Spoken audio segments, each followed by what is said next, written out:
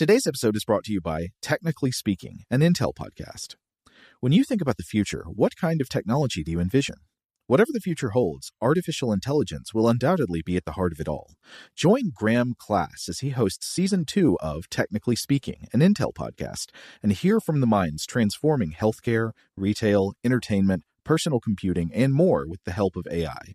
Tune in every other Tuesday and explore the latest technology that's changing our world today and creating a more accessible tomorrow.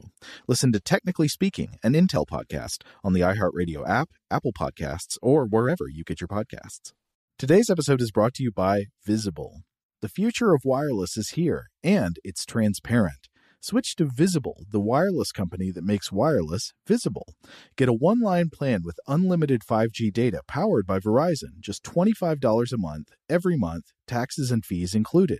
No hidden fees, no surprises, no, really. What are you waiting for? Get with the times and switch to Visible at Visible.com. Monthly rate on the Visible plan for data management practices and additional terms, visit Visible.com. A new season of Bridgerton is here. And with it, a new season of Bridgerton, the official podcast. I'm your host, Gabby Collins, and this season, we are bringing fans even deeper into the ton. Watch Season 3 of the Shondaland series on Netflix. Then fall in love all over again by listening to Bridgerton, the official podcast, on the iHeartRadio app, Apple Podcasts, or wherever you get your podcasts. Subscribe to catch a new episode every Thursday. Hey girlfriends, it's me, Carol Fisher, back with another season of the global #1 podcast, The Girlfriends. Last time, we investigated the murder of Gail Katz. This time, we're uncovering the identity of the woman who was buried in Gail's grave for a decade before she disappeared. Join me and the rest of the club as we tell her story. Listen to Season 2 of The Girlfriends, Our Lost Sister on the iHeartRadio app, Apple Podcasts, or wherever you get your podcasts. Welcome to Stuff to Blow Your Mind from HowStuffWorks.com. Hey, welcome to Stuff to Blow Your Mind. My name is Robert Lamb. And my name is Julie Douglas. And we just recorded an episode about some of the big stories in science during the last year, during 2012. And now we're doing a second episode where we're just going to run through some bits of really fascinating science that you might have missed. A lot of it's stuff that we could conceivably maybe have done an episode about, or maybe it's like something that was really interesting but just not quite enough to do a whole episode on. So consider this kind of a sampler platter of some of the stranger chocolates from 2012. Now I get to say a poo-poo platter. Yes, a poo-poo platter of sorts of odd science from 2012. We're going to kick off with my favorite from this bunch, and this is of course the immortal jellyfish, the quote-unquote Benjamin Button of the animal kingdom. A lot of headlines had some fun with this. I mean, half the fun with most of these are the headlines. New York Times ran a story titled, "Can a Jellyfish Unlock the Secrets of Immortality?" So you have a number of, just the That's possibility. A weighty title right there.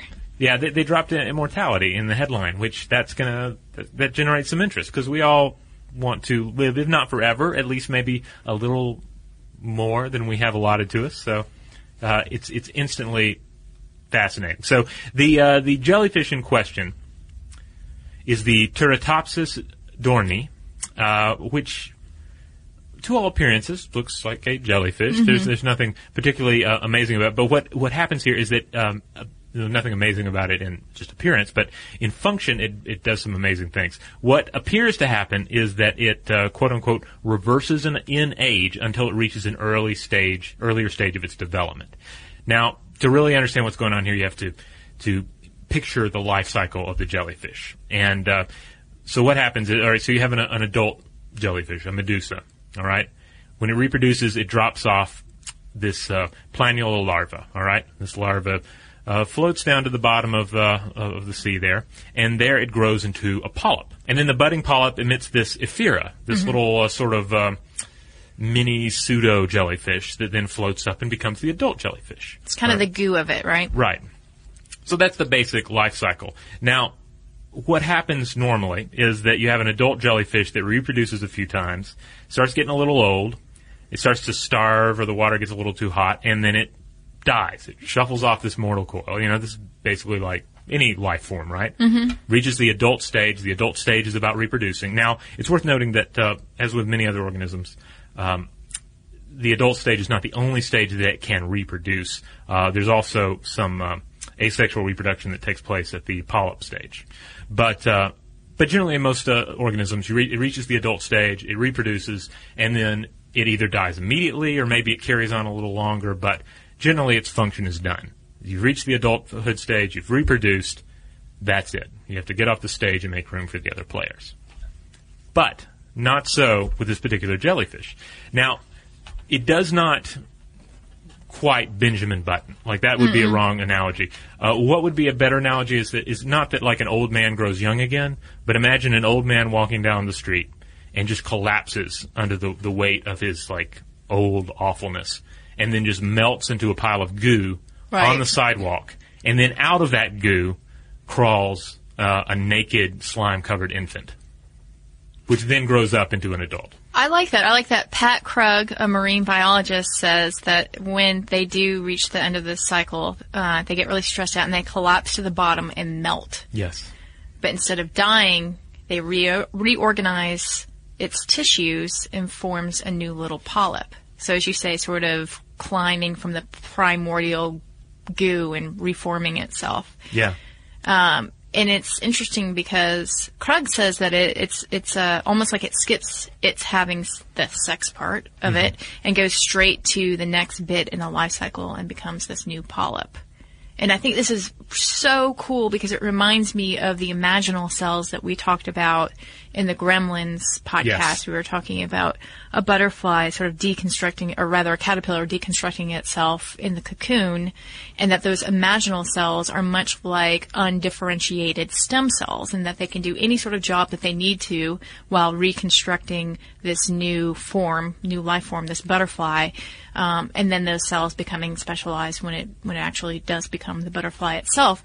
This is very much the same thing with this immortal jellyfish. Yeah, to put it in the gremlin model, now that we've brought gremlins and mogwai into it, the mogwai, the furry little dude, the gremlin, the repulsive creature that the mogwai turns into.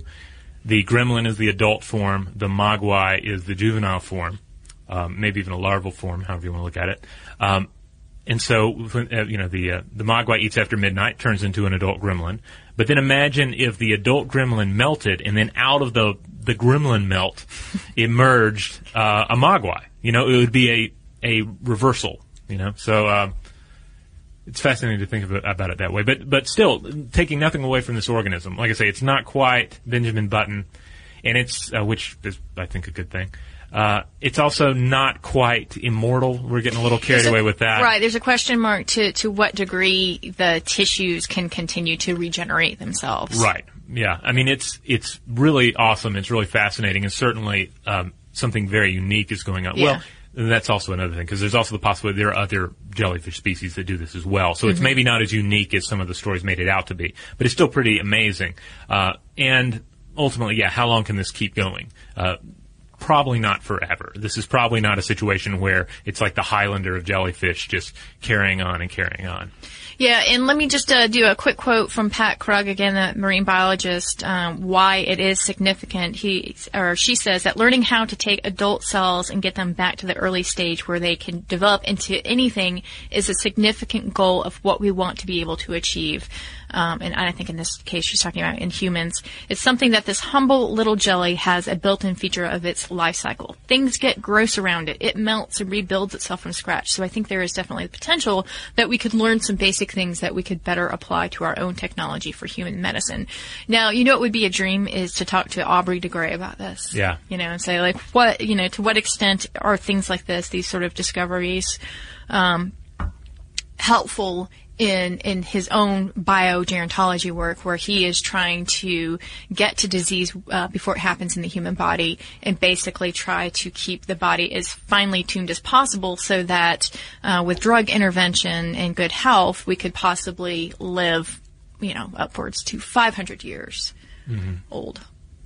Yeah, I guess one of the things about humans is we don't really, we never go through a cocoon phase. We never go through a drastic of change. I mean, there are a lot of drastic changes that occur between being an infant and being an adult. But like, what would be the cutoff line? If you could turn back the clock. And to what degree could you reorg your cells and your tissues? So I think that's the interesting part. Like, could we take that information and apply it to ourselves practically? Yeah.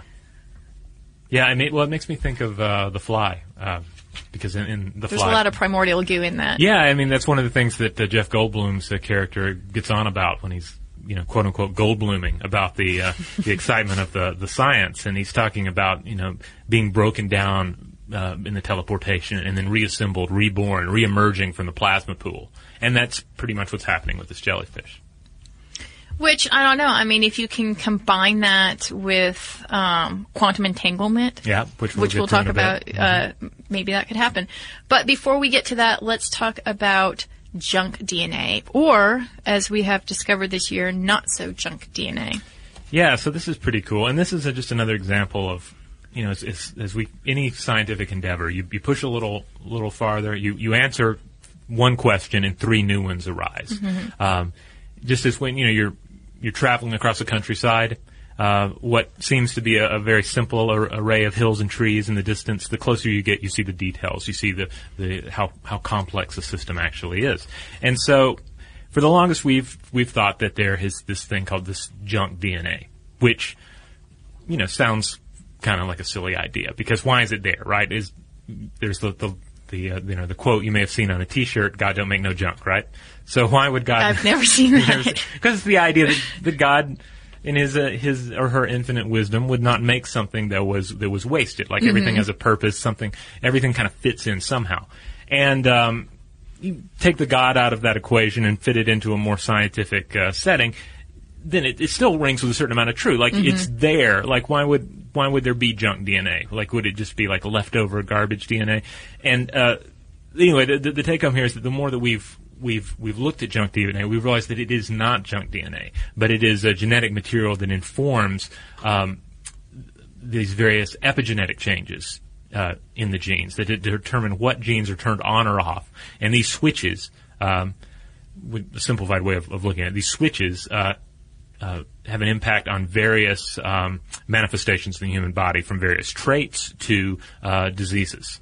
Yeah, and this is a byproduct of mapping the human genome, this discovery that junk DNA is not necessarily junk DNA. In fact, 80% of it, they say, is vital. And as you say, it has a pretty big implication in gene switches that reside in bits of DNA. So, the discovery is considered a major medical and scientific breakthrough, and it really does have an effect on our ability to game human health here. And again, we're talking about this material that was largely mysterious before this, and in some ways it is, but there's an ability now to better look at it and try to figure out what it is. In fact, the term junk DNA is not being tossed around so much anymore. It has now been upgraded to dark matter. Yes, something that, and just briefly about dark matter, in a cosmic sense, a mystery, a thing that we're not sure exactly on the nature of, but we know it must be important because there's a lot of it out there. Yeah, and there are complex diseases that appear, and they appear to be caused by tiny changes in hundreds of gene switches, which are controlled by this junk or dark matter DNA. It really is a game changer because it can help us to understand how alterations in the non-gene parts of DNA contribute to human disease, which could lead to new drug therapy. It could also explain how the environment can affect disease risk. So in the case of identical twins, small changes in the environmental exposure can slightly alter gene switches, with the result that one twin gets disease and the other does not. And I think this is really going to be most important, at least in the short term, in cancer. In fact, this is from a New York Times article, Bits of Mystery DNA, Far from Junk Play Crucial Role. It says that as they began determining the DNA sequences of cancer cells, researchers realized that most of the thousands of DNA changes in cancer cells were not in genes, they were in the dark matter. The challenge is to figure out which of those changes are driving the cancer's growth. All right, so there you go. Junk DNA, not so junk after all. So we're going to take a quick break, and when we come back, we're going to roll through some other potentially overlooked awesome science from 2012, including solar tornadoes. Shout out to Astepro for sponsoring this episode and providing us with free samples. Rob, as the local host with allergies here, they sent you some of their nasal spray to treat your allergies. What was your experience like? Yeah, that's right. I always wrestle with the pollen a bit when it rolls in during the spring, so they sent me the little nasal spray. I tried out the product, and yeah, it sure did help me get on top of my symptoms for the day. And it's so fast-acting, it was already kicking in before I left the house. Astepro is a first-of-its-kind nasal allergy spray. It's the fastest 24-hour over-the-counter allergy spray. It starts working in 30 minutes, while other allergy sprays take hours. Astepro is the first and only 24-hour steroid-free allergy spray. Astepro delivers full prescription-strength indoor and outdoor allergy relief from nasal congestion, runny and itchy nose, and sneezing. Get fast-acting nasal allergy symptom relief with Astepro. Go to asteproallergy.com for a discount so you can get Astepro and go today. ASTEPRO allergy.com. Astepro and go. Use as directed for relief of nasal congestion, runny nose, sneezing, and itchy nose due to allergies. Today's episode is brought to you by eBay. eBay Motors is here for the ride. Remember when you first saw the potential? And then, through some elbow grease, fresh installs, and a whole lot of love, you transformed 100,000 miles and a body full of rust into a drive that's all your own. Look to your left. Look to your right. It's official. No one's got a ride like this. There's nothing else that sounds like, feels like, or looks like the set of wheels in your garage. With over 122 million parts, you can make sure your number one ride or die stays running smoothly, so there's no limit to how far you can take it. Brake kits, turbochargers, engines, exhaust kits, roof racks, LED headlights, bumpers, whatever your baby needs, eBay Motors has it. And with eBay Guaranteed Fit, it's guaranteed to fit your ride the first time, every time, or your money back. Plus, at these prices, well, you're burning rubber, not cash. Keep your ride or die alive at ebaymotors.com. Eligible items only. Exclusions apply. A new season of Bridgerton is here. And with it, a new season of Bridgerton, the official podcast. I'm your host, Gabrielle Collins, and this season, we are bringing fans even deeper into the ton. Colin Bridgerton has returned from his travels abroad. Is betrothal written in the stars for the eligible bachelor? Meanwhile, the ton is reverberating with speculation of who holds Lady Whistledown's pen. We're discussing it all. I sit down with Nicola Coughlan, Luke Newton, Shonda Rhimes, and more to offer an exclusive peek behind the scenes of each episode of the new season. Watch season 3 of the Shondaland series on Netflix. Then, fall in love all over again by listening to Bridgerton, the official podcast, on the iHeartRadio app, Apple Podcasts, or wherever you get your podcasts.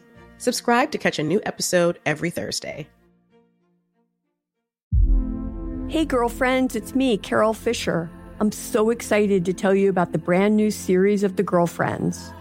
In season 1, we told you about the murder of Gail Katz at the hands of my ex-boyfriend Bob.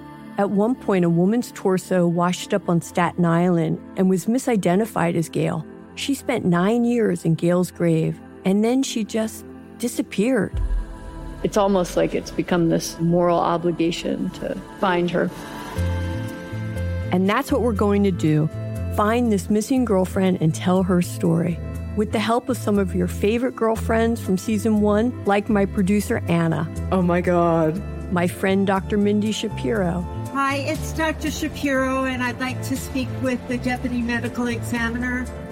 And of course, Gail's sister, Elaine Katz. Having no closure, it kills you. Join us as we try to solve a 35-year-old cold case. It's not going to be easy, but it's going to be one hell of a ride. What? I can't believe this. Listen to season 2 of The Girlfriends, Our Lost Sister on the iHeartRadio app, Apple Podcasts, or wherever you get your podcasts.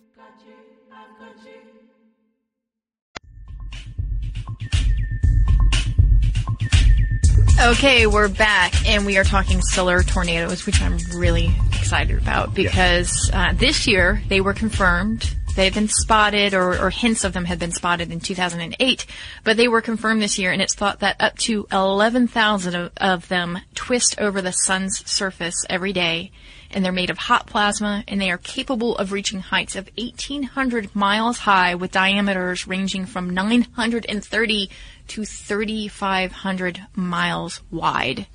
Okay, so the stats aren't done there, because think about this mammoth.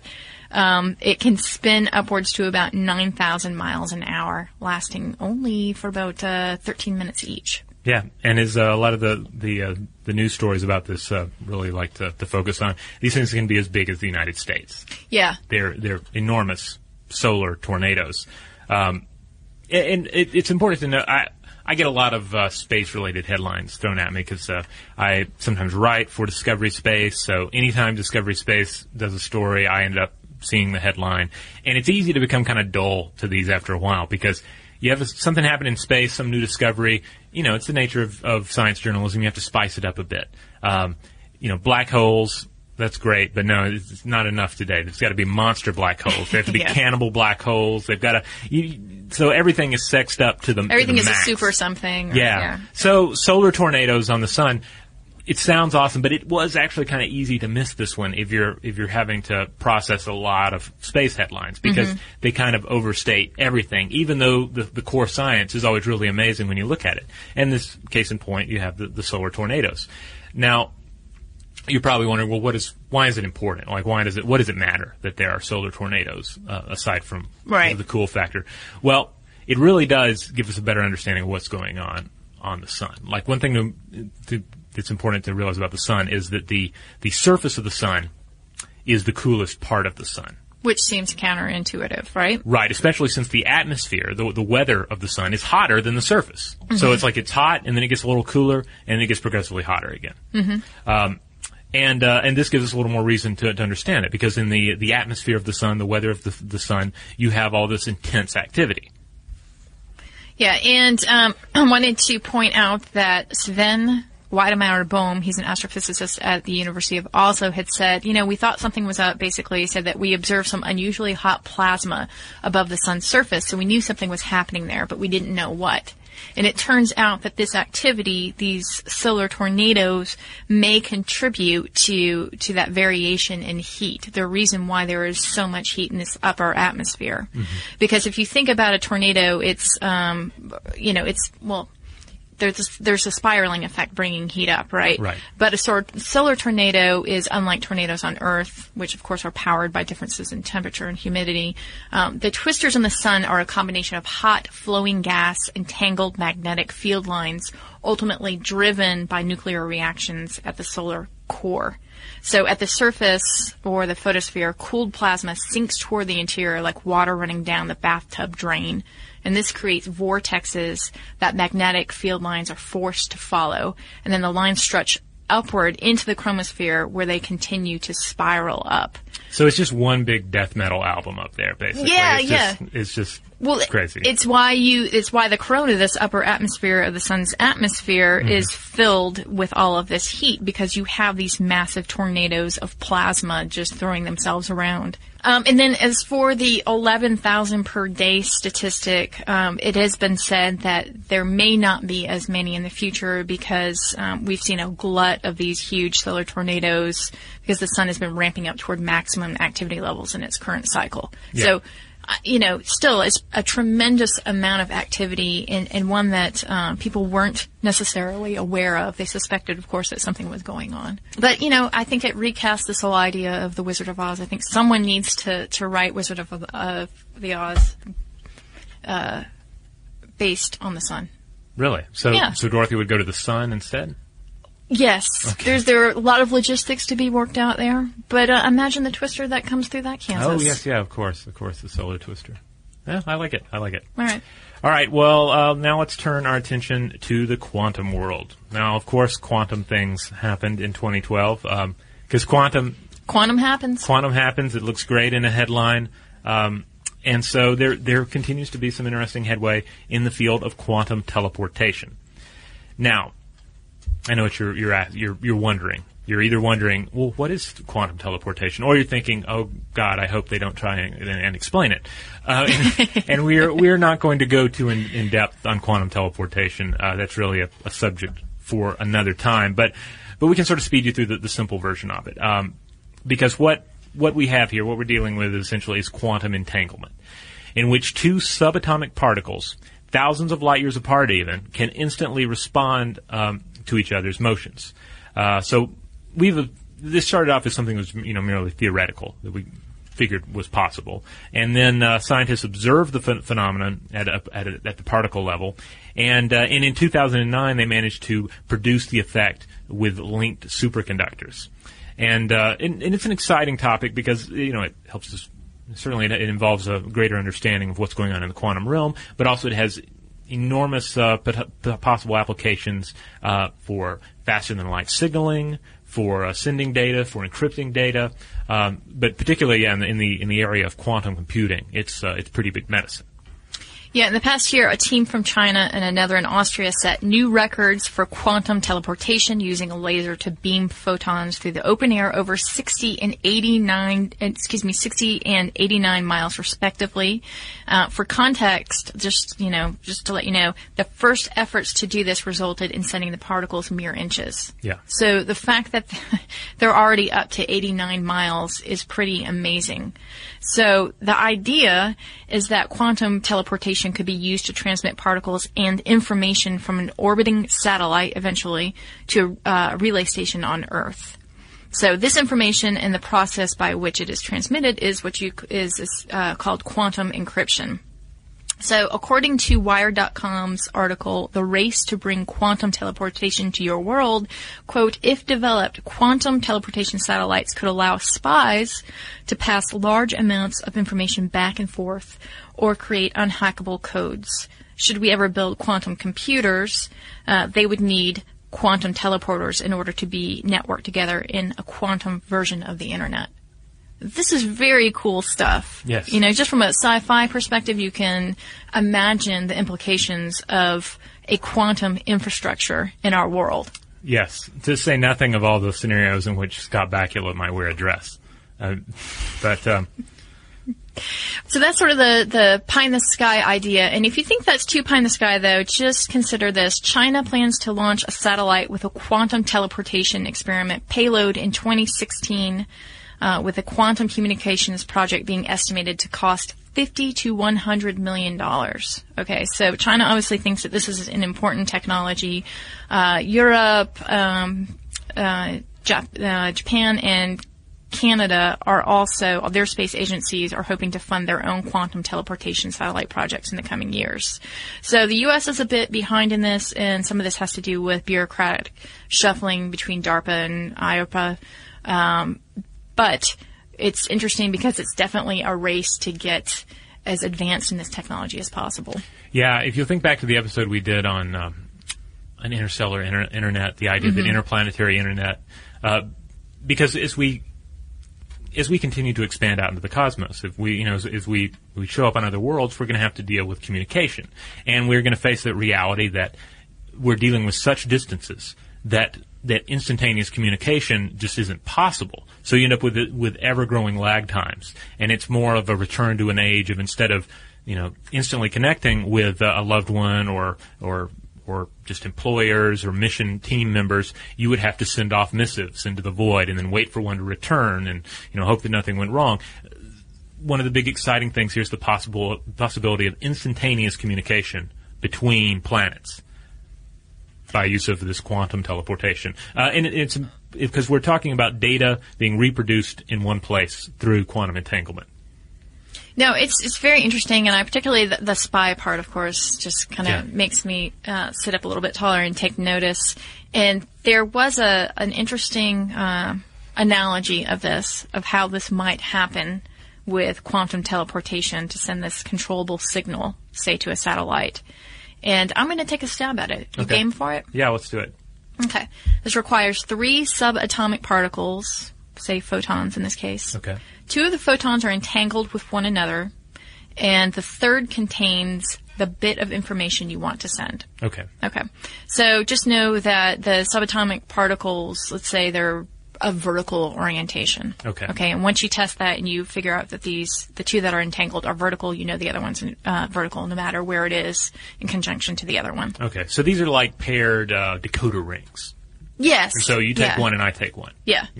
Okay. And then there's that third bit, right, that has the information. So it says, for a simple example of how this works, let's say you place one photon from the entangled pair in Los Angeles and the other in New York. Okay. In Los Angeles, a scientist measures one of the entangled photons and the third particle at the same time. She doesn't find out their exact properties, but just their relative ones, if they are the same or opposite of one another, for instance, and the particles get destroyed during this measurement. So the scientist has measured, figures out, let's say it's horizontal. Let's say that she discovers that the particles are opposites, meaning that the one that is entangled, okay, that the one of the pair is opposite from the third particle, that bit of information. They're opposite from each other. And she relays this information to her New York colleague. He then measures this entangled photon and knows that the opposite of that measurement is the bit of information he was meant to receive. Yeah, there you go. Clear as clear. Clear as mud right there. It makes me... We ran across a number of different quote-unquote simplified explanations for this stuff when we were looking at it. Like, there's one that involves, like, a secret... like police investigation involving detectives Romulus and Remus. And Alice. And Alice. It gets very complex even when you're trying to do a very simple explanation. And a lot of it kept making me think of the movie Labyrinth, in which Sarah encounters the two doors with the Muppety creatures behind them, where one of them says that they both inform her that one of them always tells the truth and one of them always lies, and then one tells her what the other one would say, and you have to try and work out in your mind what that answer means and which door she should take based on that answer, and it's really a mind warp. Well, the problem with the Romulus and Remus example that we did not talk about for a good reason is because it also brings cultural junk into the conversation that's not relevant to it, right? Because Romulus and Remus is an entirely different thing. Yeah. All they wanted in this analogy were twins. They got too attached to their characters. They had to name them, and suddenly they were invested in them, and we're just trying to understand quantum. All you want to know is this entangled pair, how are they behaving, and what does their behavior tell us about this third particle, right? Yeah, don't try and distract us by telling a good story. Right, Get the good stuff. But it's again, this is this cryptography, right? This key that is inserted to give you a bit of information. And this essentially is what these entangled pairs are doing. Today's episode is brought to you by eBay. eBay Motors is here for the ride. Remember when you first saw the potential? And then, through some elbow grease, fresh installs, and a whole lot of love, you transformed 100,000 miles and a body full of rust into a drive that's all your own. Look to your left. Look to your right. It's official. No one's got a ride like this. There's nothing else that sounds like, feels like, or looks like the set of wheels in your garage. With over 122 million parts, you can make sure your number one ride or die stays running smoothly, so there's no limit to how far you can take it. Brake kits, turbochargers, engines, exhaust kits, roof racks, LED headlights, bumpers, whatever your baby needs, eBay Motors has it. And with eBay Guaranteed Fit, it's guaranteed to fit your ride the first time, every time, or your money back. Plus, at these prices, well, you're burning rubber, not cash. Keep your ride or die alive at ebaymotors.com. Eligible items only. Exclusions apply. A new season of Bridgerton is here. And with it, a new season of Bridgerton, the official podcast. I'm your host, Gabrielle Collins, and this season, we are bringing fans even deeper into the ton. Colin Bridgerton has returned from his travels abroad. Is betrothal written in the stars for the eligible bachelor? Meanwhile, the ton is reverberating with speculation of who holds Lady Whistledown's pen. We're discussing it all. I sit down with Nicola Coughlan, Luke Newton, Shonda Rhimes, and more to offer an exclusive peek behind the scenes of each episode of the new season.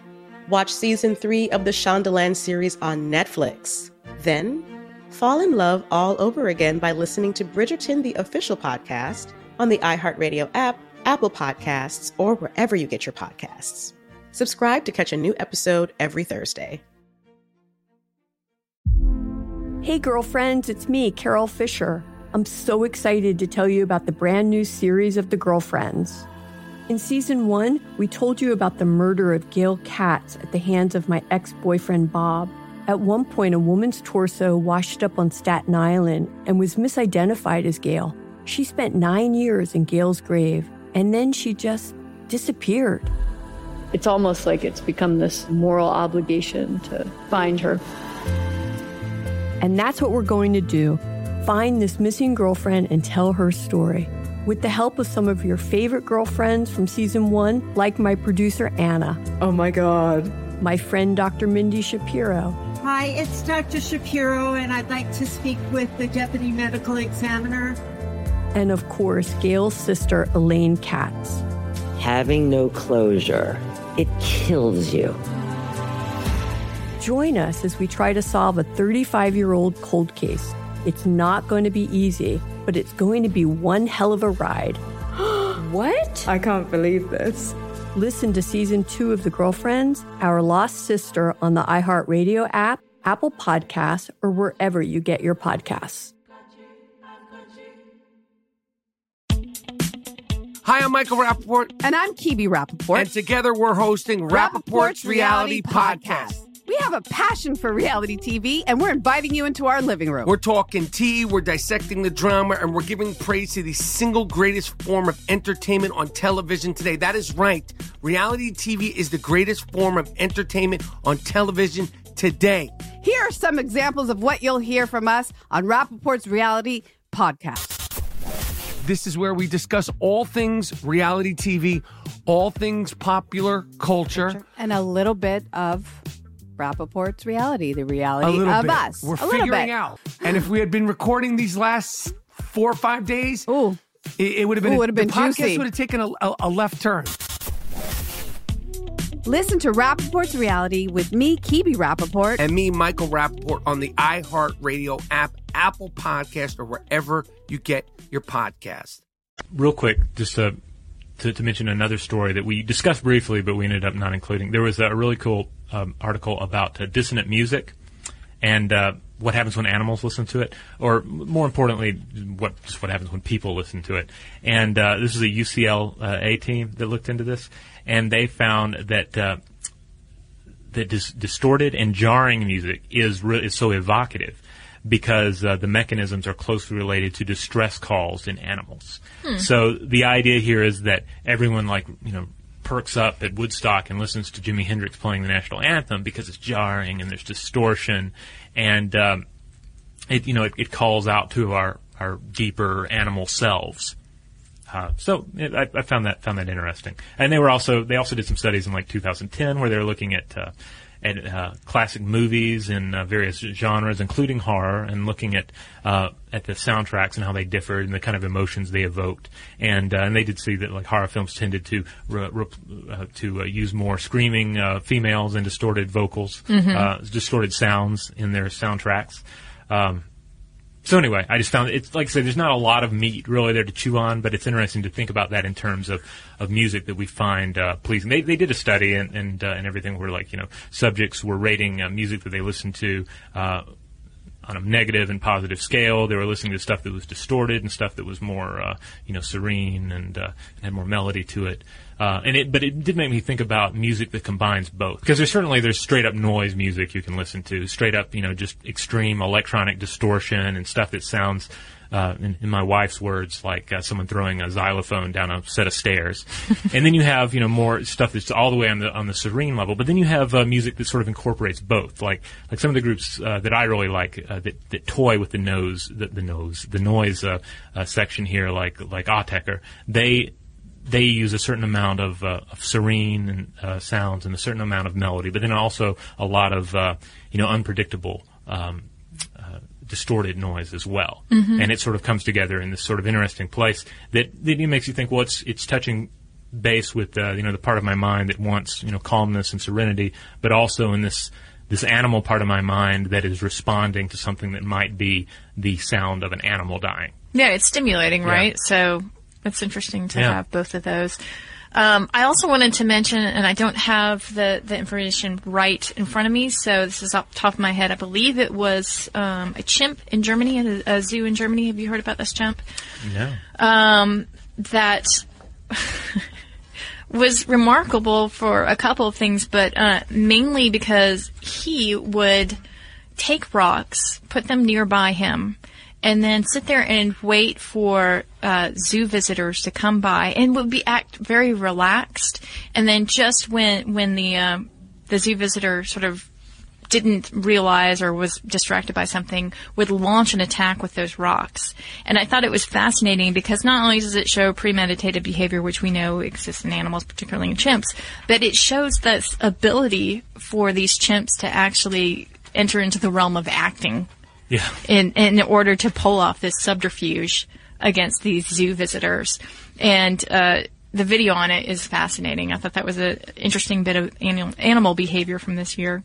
All right. Well, there you go. Just some potentially overlooked, but really cool bits of science from 2012 that we wanted to clean up there and present to you. So let's call over the robot for a little listener mail. Before I read some of these, I do want to point out real quick. In a previous episode, I mentioned pugs, the breed of dog, and I talked about how useless they were. Because largely you encounter a pug, and the pug is just this this kind of poorly put together dog that has trouble with heat and too much exercise and is ultimately just a lap creature. Or at least that's the way I used to think about it. But just yesterday, I was on MARTA, Atlanta's public transportation system. I saw a young lady in a wheelchair, and she had a helper animal that was a pug. So it's recast your opinion. Yeah, I have to take back some of what I thought about pugs, because here's a pug, and he's, I think it was a she actually, but there was that pug, and she was doing her job, representing calmly there by the wheelchair as a train roared by. So how did you know she was a she? Well, I mean, she was slim, so you could sort of tell what was going on under there. Okay. I didn't know if you picked the dog up and turned her over. Yeah, I rolled her, alpha rolled the dog. No, that's always a no-no. Don't alpha roll a helper animal. Especially on public transportation. Exactly. All right, well, here's a little bit of listener mail from our listener, Brad. Brad writes in and says, "Hey, you guys are awesome. I am at a party right now," and that's, I think, this is the first time anyone's written this from a party that they've mentioned it. But he says, "I am at a party right now and was just plugging your Biology of Gremlins episode. The crowd here were so excited, we got to pondering the biology of zombies. Hint, you need to do an episode on the biology of zombies. That's all I'm going to say, Brad." I don't know what to think about that one. There's potential there. I know there's some, it ultimately comes down to, are there real-world biological analogs? Because that was the fun of the Gremlins, was taking something that seems wacky and stupid and totally just made up without any real regard for the natural world, and pairing it with things in the natural world that are just as amazing. And I think there are some parallels with zombies. We'd have to explore. Speaking of, have you seen the trailer for the Zombies Love Story movie that's coming out? No. Do tell. Does it look good? Yeah, somehow I don't know, it looks kind of hokey too, because somehow the zombies seem to heal themselves through the power of love. Oh. If I was actually paying attention to this trailer in a meaningful way. But it might be interesting. All right, we'll look out for that one. We also received a number of cool comments from people who listened to our teen angst episode. We were talking about the science of teen angst. Well, what's going on with the teenager's brain? Why do teenagers seem so different? And why, as teenagers, do we feel ultimately so different about the world and about our social life than we did when we were younger and than we do when we get older? So we heard from a number of people. Here's one from listener Jordan. Jordan writes in and says, "Hey there, just finished listening to your podcast on teenage angst. Just wanted to let you know that being a teenager myself, I have experienced some of these tricks the mind plays. But most of the time I can overcome the brain's way of tricking me. Like when one of my friends desired that he no longer be my friend. I myself didn't care, but I started having bad dreams about this non-friend of mine, and I would wake up and I would think to myself, I don't really care. Why is this so important to me? Thanks for explaining this to me. Keep up the great podcasting work. Regards, Jordan. We heard from Drake. Drake wrote in and says, "Hello, I just listened to your teenager podcast and was interested in a change of consciousness. I was absorbed in all of the facts that you guys stated because in a few months I too will know what it's like to be a teenager. I used to think that taking risk and rebellion were just things that teens did to fit in or to look cool, but now I know that there's some science behind it. Besides, I never really knew how to fit in anyway. Keep up the great work, and I'm happy you got this message." And that's from Drake from Nevada. So we received a number of other comments, and I wish we could read them all. A lot of just cool moments where people either were reevaluating the teenagers they were or took a close look at the teenagers they were becoming. I also wanted to mention we got an email from Isabel, and she took us to task for not exploring teens who exercise great amounts of self-control. Because she said that she believes that there are a good subsection here of teenagers who are honest and who can kind of control their states of rebellion and so on and so forth. And I thought, she makes a really interesting point, and that might make for a good podcast in the future here, talking about self-control in teenagers and why some teenagers are successful at that. Ultimately we could do like a how-to guide for teenagers, the teenage brain owner's guide. Yeah, like why, is it higher functioning? Why are some teenagers more mature than others? Because I certainly thought of examples of teenagers I know in my life who are, who do seem very responsible and have a good amount of self-control. So I thought she's got a point there. Perhaps something we can pursue here in the future. Yeah, well, I was talking about this episode with my wife, and she brought up too that it's kind of a little disturbing to think about how the range in which one has the teenage brain. It can hit pretty early, and then it can also hit kind of late and last up until basically mid-20s. And at that point, like we're already sending these individuals to college. We're already sending these individuals to war. Mm-hmm. They're voting. I mean, there are all these things that are happening, but they're still potentially in this state of development. So yeah, well, we also got an email. Just thinking about that, the different states and experiences that teenagers are going through. We got an email from a woman named Michaela who is 23 years now, but she became pregnant at the age of 18, and she sent us this really insightful, interesting email about how that experience may have changed her brain as a teenager and how she looks at her sister and her sister's behavior in stark contrast to her own. So that was a very interesting email that we don't have time to read, but thank you, Michaela, for sending it. Yeah, we appreciate all of the email feedback that you guys send in, and also the comments on Facebook and Twitter. We don't necessarily have time to respond to all of it, but just bear in mind we do read it. We do check it out. And if you would like to reach out to us, you can find us on Facebook. You can find us on Tumblr. We are Stuff to Blow Your Mind on both of those. You can also find us on Twitter, where we go by the handle Blow the Mind. And you can also send us a line at blowthemind@discovery.com.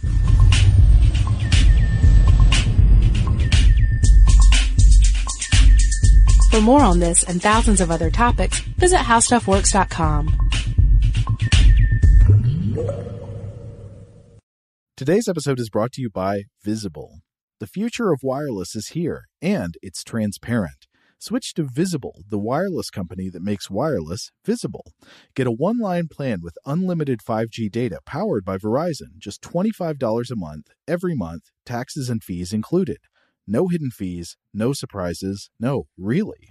What are you waiting for? Get with the times and switch to Visible at Visible.com. Monthly rate on the Visible plan. For data management practices and additional terms, visit Visible.com. A new season of Bridgerton is here. And with it, a new season of Bridgerton, the official podcast. I'm your host, Gabby Collins, and this season, we are bringing fans even deeper into the ton. Watch season 3 of the Shondaland series on Netflix. Then fall in love all over again by listening to Bridgerton, the official podcast, on the iHeartRadio app, Apple Podcasts, or wherever you get your podcasts. Subscribe to catch a new episode every Thursday. Hey girlfriends, it's me, Carol Fisher, back with another season of the global #1 podcast, The Girlfriends. Last time, we investigated the murder of Gail Katz. This time, we're uncovering the identity of the woman who was buried in Gail's grave for a decade before she disappeared. Join me and the rest of the club as we tell her story. Listen to Season 2 of The Girlfriends, Our Lost Sister on the iHeartRadio app, Apple Podcasts, or wherever you get your podcasts. Hi, I'm Michael Rappaport. And I'm Kibi Rappaport. And together we're hosting Rappaport's Reality Podcast. We have a passion for reality TV, and we're inviting you into our living room. We're dissecting the drama, and we're giving praise to the single greatest form of entertainment on television today. That is right. Reality TV is the greatest form of entertainment on television today. Listen to Rappaport's Reality with me, Kibi Rappaport. And me, Michael Rappaport, on the iHeartRadio app, Apple Podcast, or wherever you get your podcast.